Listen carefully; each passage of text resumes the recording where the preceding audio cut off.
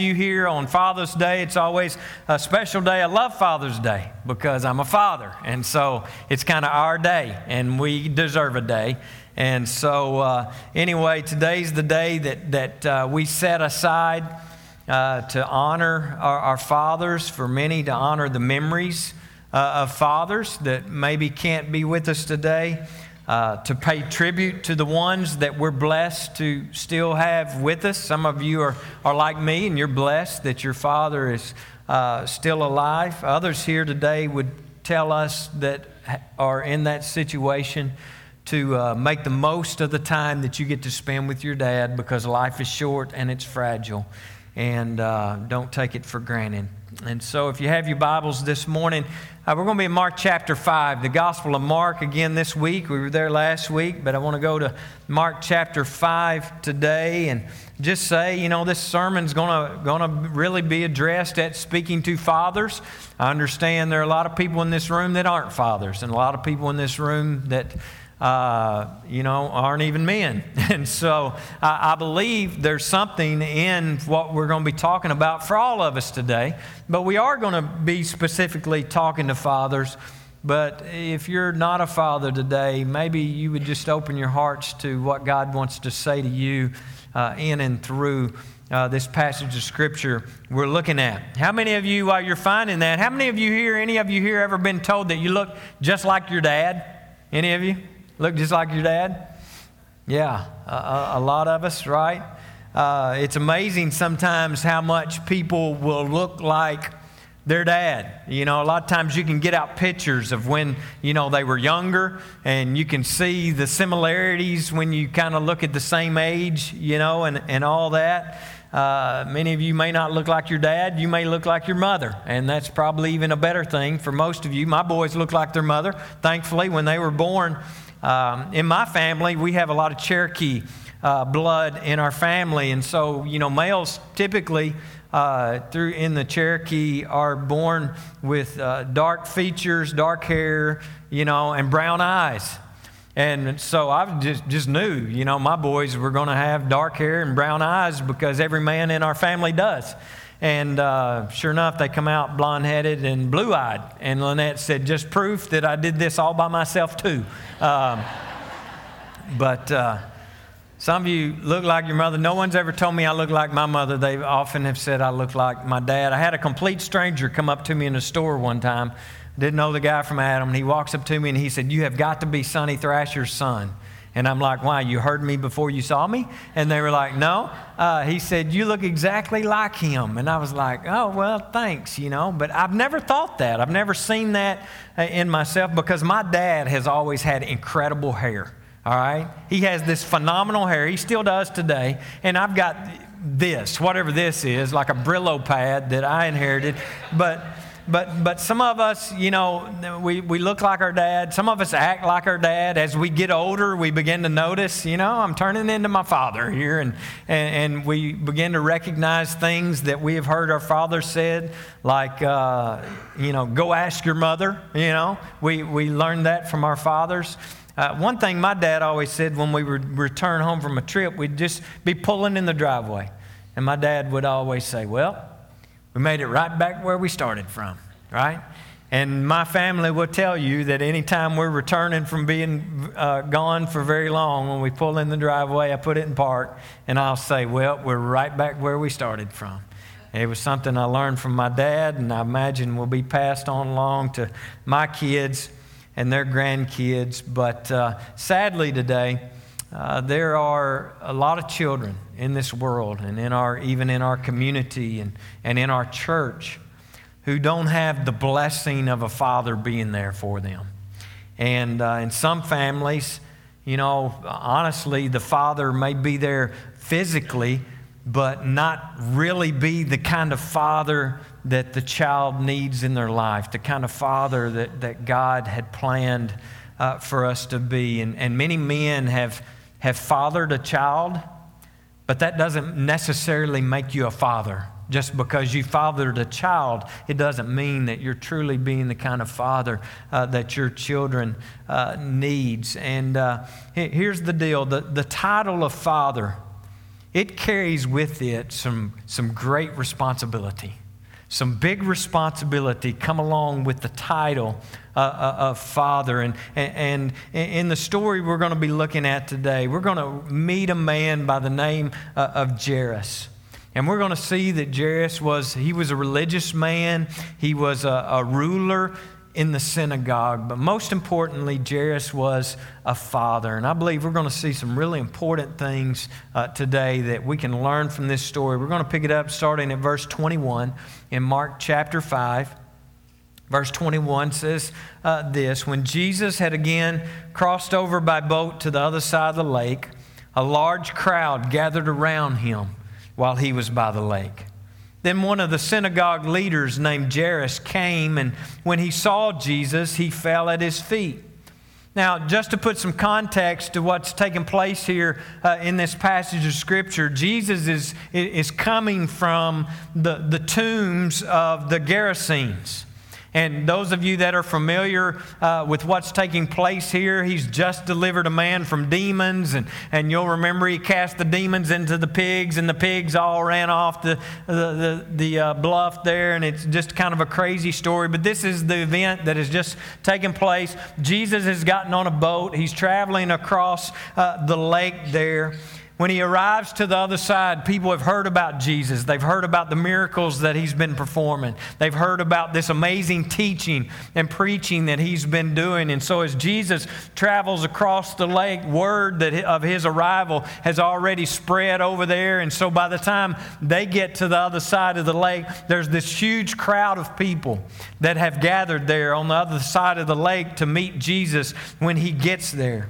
But we see Mark right here in his gospel, out of that big, huge crowd, there's one particular man that stands out to Mark, that Mark writes and records about, this man named Jairus. And again, he was one of the rulers in the synagogue. His religious position was very important in the community. He would have been a very highly respected man in the community and among the people that were gathered there that day. And so we find him here now, this man of much power and prestige in the community and among the people. We now find him falling at the feet of Jesus. And then Scripture says he pleaded earnestly with him, "My little daughter is dying." This man of power, this man of prestige, this man of popularity, he now has a very desperate need. And it happens. It happens regardless. You know, we can never become so popular or so powerful that we will rise so high that the problems and troubles of this world won't come at us, right? There's no way to avoid it. Tragedy, sickness, and death are no respecter of person. It doesn't matter how much money you have, how much land you own, what your title is, what your business is, or what your name is. Does not matter. It's no respecter of person. And so put yourself in Jairus' shoes this morning. A man who is used to being in control has no control over this situation. He is helpless. This man's little girl was dying. And those of you that have children can surely relate to this man and understand the pain and the agony that he must have been experiencing and going through to know that his little girl was about to die. Some of you may have lost a child, and so you truly can relate to the pain and the hurt. It has got to be one of the most painful tragedies that a parent could ever endure or possibly go through. His daughter was dying. And I believe there's three things in the way that Jairus responded to this. Three things that I believe we can learn from this desperate father in our story today. Three things his daughter saw in him, that she saw that day in her father, that changed her life forever. And the first thing she saw was this, is that her father put aside his pride. He put aside his pride. Jairus put aside his pride, and he was not ashamed to work his way through the crowd. He was not ashamed to run to Jesus. And don't miss this. Her dad sought out Jesus on her behalf. Her dad sought out Jesus. He not only sought him out, but he fell at his feet. And don't miss this. He didn't send his wife. It's driven me crazy for years. Brother Jim kind of passed this on to me. Y'all hear me talk about Brother Jim. He'll be here preaching for you next week. And so you'll hear some great preaching next week while I'm out. But Brother Jim is pastor here for a long time. And we've seen, it's almost nearly daily that we will have people stop at the church seeking some kind of assistance or some kind of help. And often you'll open the door and there'll be a lady standing there to say, we need money or gas or food or whatever the need may be, and look out in the car and the man be sitting in the car. And Brother Jim would just let them have it. You know, he'd go to the car and tell them, you know, this is not her responsibility. This is yours. And so, man, it's not, he didn't send his wife. He didn't send one of his employees because he was too busy. He had too much going on. The Father knew that he needed the Father, right? He knew that he must go. He knew that he must lead the way. When a man takes on the role of being a father, they also take on the responsibility that goes along with being a father, a responsibility that was given to us not by the church, a responsibility that wasn't given to us by society. This was a responsibility that was given us by God Himself. And Paul gave specific instructions. He was talking specifically to fathers in Ephesians chapter 6 and verse 4 when he said, fathers, it's your job to bring up your children in training and instruction of the Lord. He wasn't talking to mamas. He wasn't even talking to the church. He specifically was talking to the daddies. It's your responsibility to train and instruct your child in the things of the Lord. God's Word tells us it's the father's responsibility. And when a man takes on the act of becoming a father, there is a responsibility that goes along with that. And it is not the mother's responsibility, it's not the church's responsibility, but it's the father's responsibility. And sadly, today in our society and in our culture, there are too many men that have shucked this responsibility that God has placed on us, and I believe we're reaping the fruit of what we have done. Many mothers and churches have had to step in, and they've done a great job because they've had to do it themselves. But many mothers and many churches have stepped in and had to take on the responsibility that the fathers would not fulfill. And our church, we talked about this last week in talking about ministering to our children and to our youth. Our church is definitely here to assist you. Our church is definitely here to partner with you, to help you, to encourage you, to work with you in doing that. But fathers are appointed to be the primary spiritual leaders of their homes and of their families. God has placed them in your care, so handle them with care. Amen? And we see here that Jairus, he was the one who sought out the Lord. He was the one who sought out Jesus, regardless of his social position, regardless of his job title, regardless of the crowd. Jairus humbly sought out and fell at the feet of Jesus, pleading with him, we see. Please help. Please come. My daughter is dying. And listen, I just want to say to you dads, it's all right to let your children see you plead to God for His help. It's okay. It's all right to let them see you cry out to Jesus. It's all right for them to know that you have limitations, that you can't do everything and you can't handle everything on your own. It's okay for them to see you show your dependency on the one who you serve, to show faithfulness to the one that you worship on Sunday.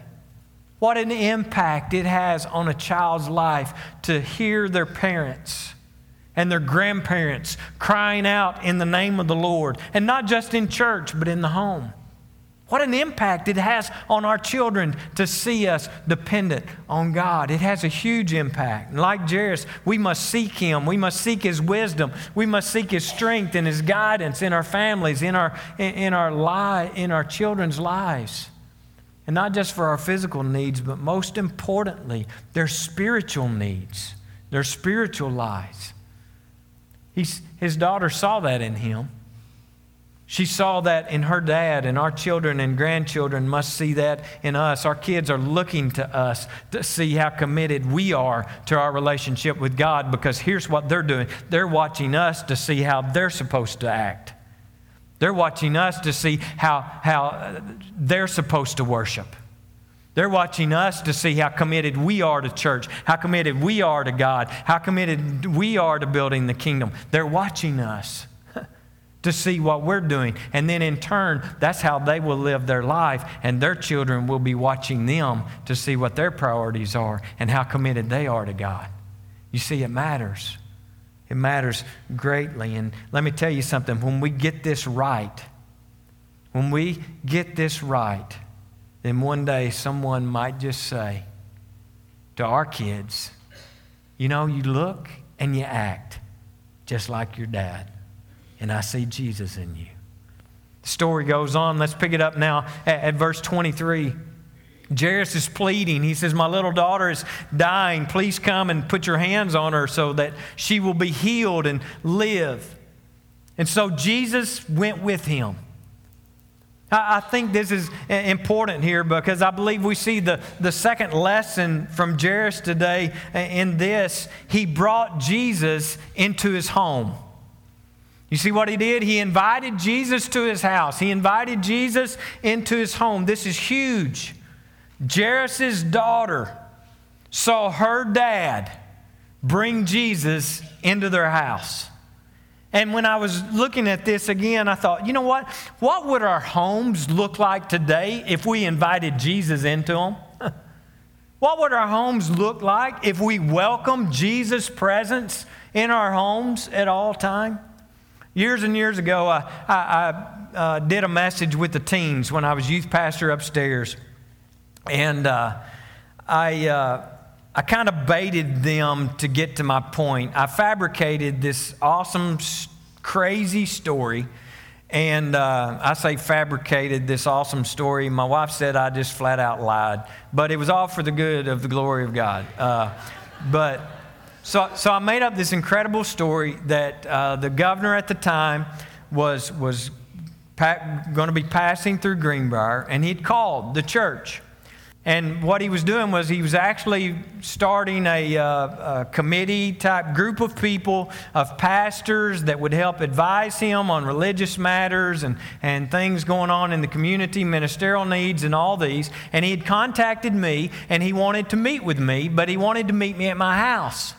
And then when he said he wanted to meet me at my house, how freaked out I got when I realized what a wreck my house was in. My yard had not been mowed. The house was a wreck. The bed wasn't made. All this stuff, you know. And so I ran home from the church. I mowed the front yard because that was all that was really important. That's all he was going to see anyway, was just the front. So I mowed the front yard. I went in the house, made the bed, cleaned the house, got all this. And I got ready for this important visitor that was about to come my way. And I was laying on thick, and they were buying it hook, line, and sinker. My wife says I lie, way too good to be a preacher. But anyway, so, I'm telling this story. They're all in. And then I told them, you know what? None of that is actually true at all. But Jesus did come visit. Matter of fact, he's there all the time. He's there in the house all the time. And then I went on to question them about what they would have to do at their house, or what they would have to do in their bedroom if they knew Jesus was about to come for a visit. What would they have to do? What would they have to clean? What would they have to hide? What would they have to get rid of if they knew that Jesus was coming to see them?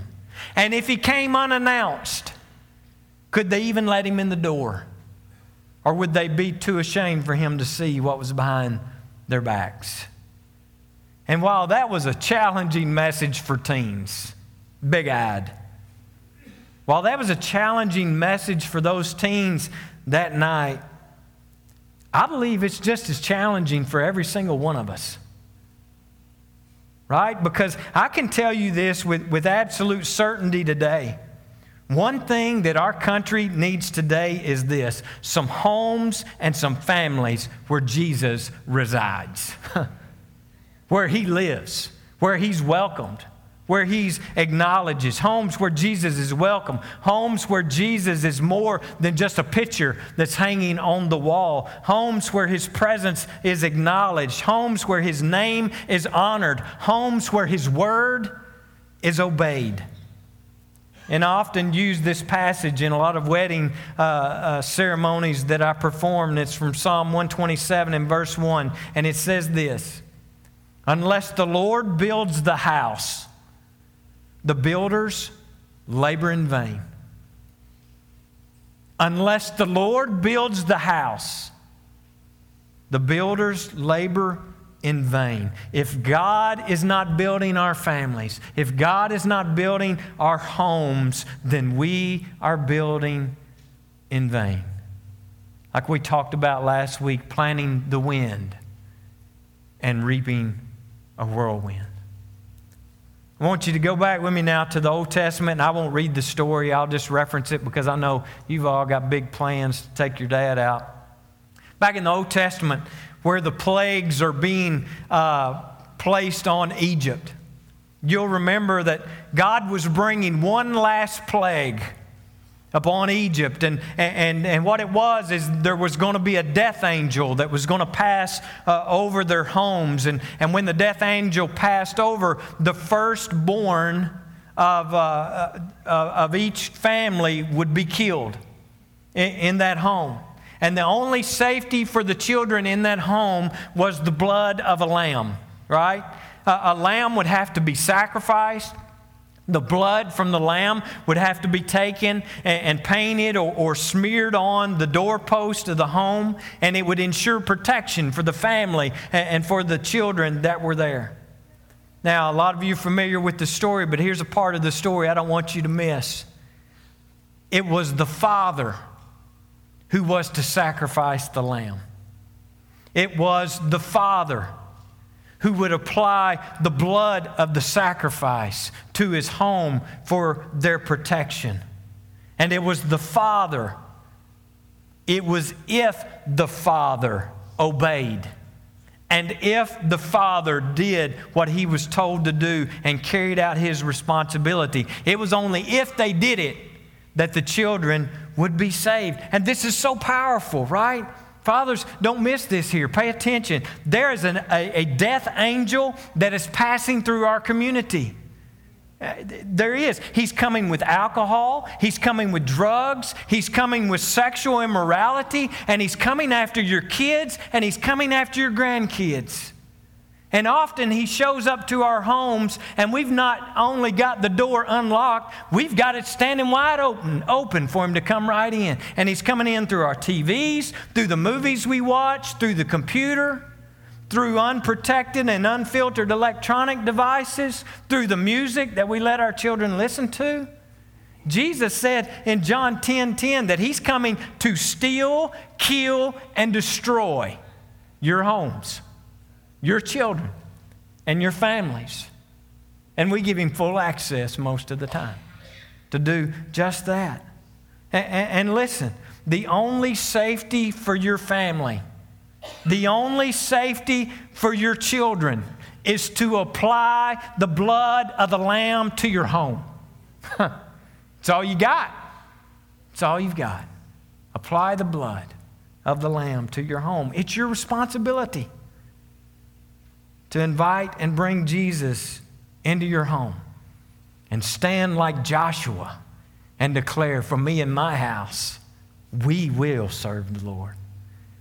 And before we get to the final point, I want to look at the rest of the story to kind of finish up this second point here. Let's skip down and pick it up now in verse 35. While Jesus was still speaking, some people came from the house of Jairus, the synagogue leader. Your daughter is dead, they said. Why bother the teacher anymore? Overhearing what they said, Jesus told them, don't be afraid, just believe.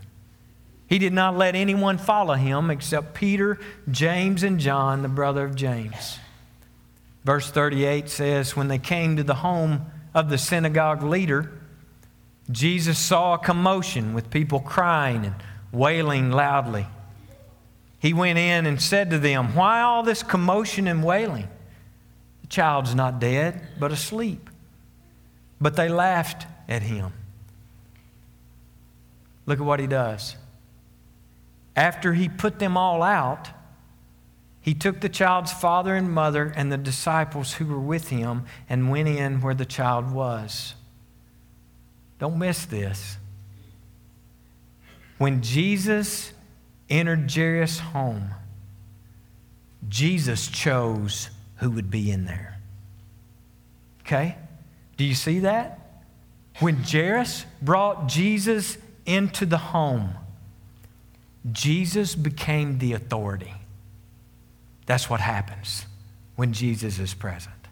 He will be the authority. He became the authority. When Jesus is in the house, he will be the authority in the house. And so I guess the question today is this: is he the authority in yours? Because someday, someone will look at your kids and they'll say, you look just like your dad. Will that be a good thing? Or will that be a bad thing? And then the third thing that we learned from Jairus put aside his pride to seek Jesus. He brought Jesus into his home. And then we see that Jairus proved his love. His daughter experienced her father's love for her because he proved it. I want you to think about this. What caused him to leave her bedside, knowing that she was about to die? What caused him to leave his dying daughter's bedside? What drove him to seek out Jesus in that huge crowd of people and humiliate himself and fall at his feet and beg?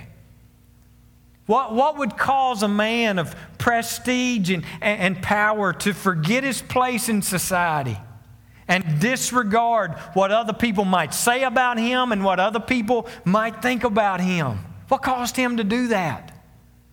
Love. He loved his daughter. And love says, I will do whatever it takes to save my child. I'll go wherever I have to go. I'll do whatever it takes so that my child might live. Verse 41 goes on to tell us this. Jesus took her by the hand and said to her, Talitha koum, which means, little girl, I say to you, get up. Immediately, the girl stood up and began to walk around. She was 12 years old, and at this point, they were completely astonished, right? The minds were blown. And we don't know much more about the story other than this, right? We don't know how much longer she lived. We don't know what the future held for her after this day. But one thing I can almost guarantee you is this: there was probably never a time that she doubted her father's love for her after this. She probably never doubted it. There was probably not a day that went by that this child didn't know, I'm alive today because of my daddy's love for me, right? Perhaps she grew up to have children of her own, and she would share with them this incredible story of the love that her father had for her and what he did. And maybe her grandchildren heard the story of how Grandpa had went and sought out Jesus and put his reputation on the line, and how their mother was brought back to life. And I'm sure her face probably glowed when someone looked at her and said, you know what?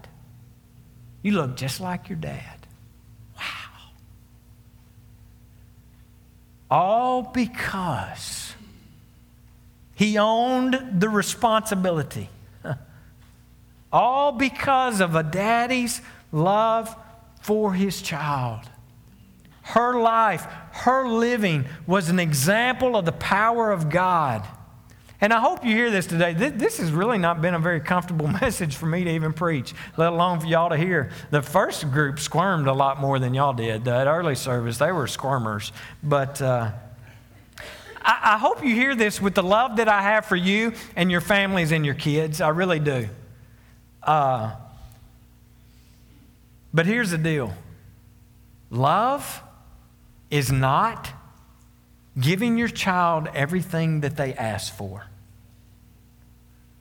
Love is not giving your child everything that they think they want and need. Love is not a closet full of toys. Love is not a bigger allowance. Love is not the latest smartphone that comes out. Listen, love is introducing your children to Jesus. That's love. Sitting them down, looking them in the eye, and saying, you know what? We're Christians, and in this family, we're going to serve Jesus.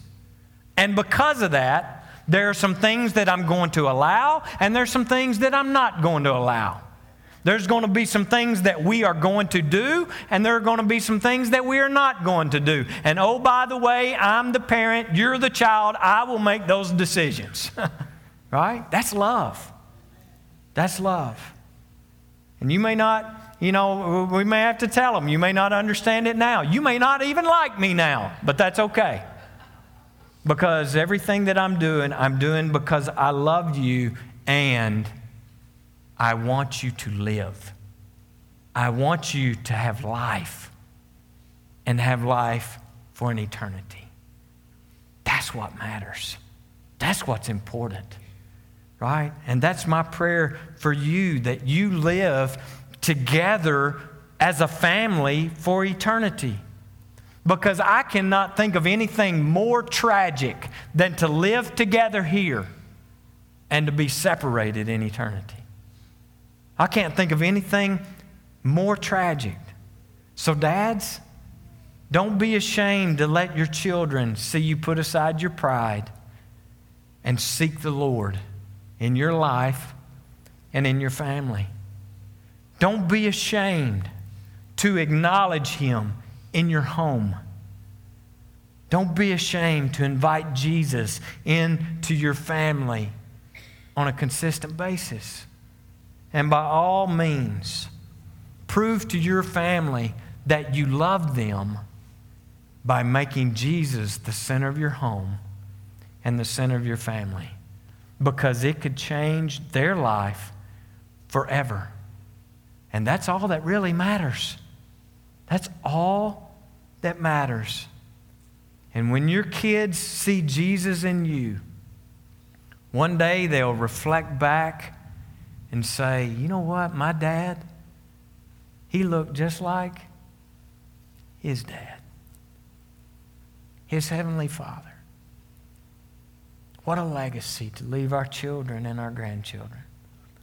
I'm praying for you, and I'd appreciate your prayers for me that we get this right. Let's pray. God, we thank you so much again today for your word. It's powerful and it's challenging, but it's also encouraging. And God, I thank you for this reminder today of how much we need you in our lives. This beautiful story of a father's love has been a beautiful reminder to every single one of us of the responsibility that has been placed on us as fathers by you. It's your plan. And I understand today that not everyone here is a father, but I also understand that every one of us that have accepted you through faith are followers of Jesus. And so, God, this applies to all of us in our everyday lives, that we make you welcome, that we put aside our pride, that we invite you into every situation, every crack and crevice and every closet, that you would be welcome because you are our loving Father. And I pray that as we live our lives on this journey with you and the journey with others here today, that we would always be a beautiful reflection of this kind of love that we've talked about today. I pray that people around us would see your love, they would see your love in and through our lives, in and through our words. And God, we know that when that happens, that you draw people to you. They're attracted to you. They're not attracted to us. They're attracted to you. And God, we just want to be available and be obedient to your call that you've placed on every single one of us as followers of Jesus. I pray for our dads now that as we leave here, that you would continue to give them wisdom, guidance, courage, whatever it is that they need on a daily basis to be the spiritual leaders of their family. I pray that they would just sense that you're giving them exactly what they need just now to do that and to be that. And we'll be careful to give you the praise and give you the glory. In Jesus' name that we pray. Amen. And for staying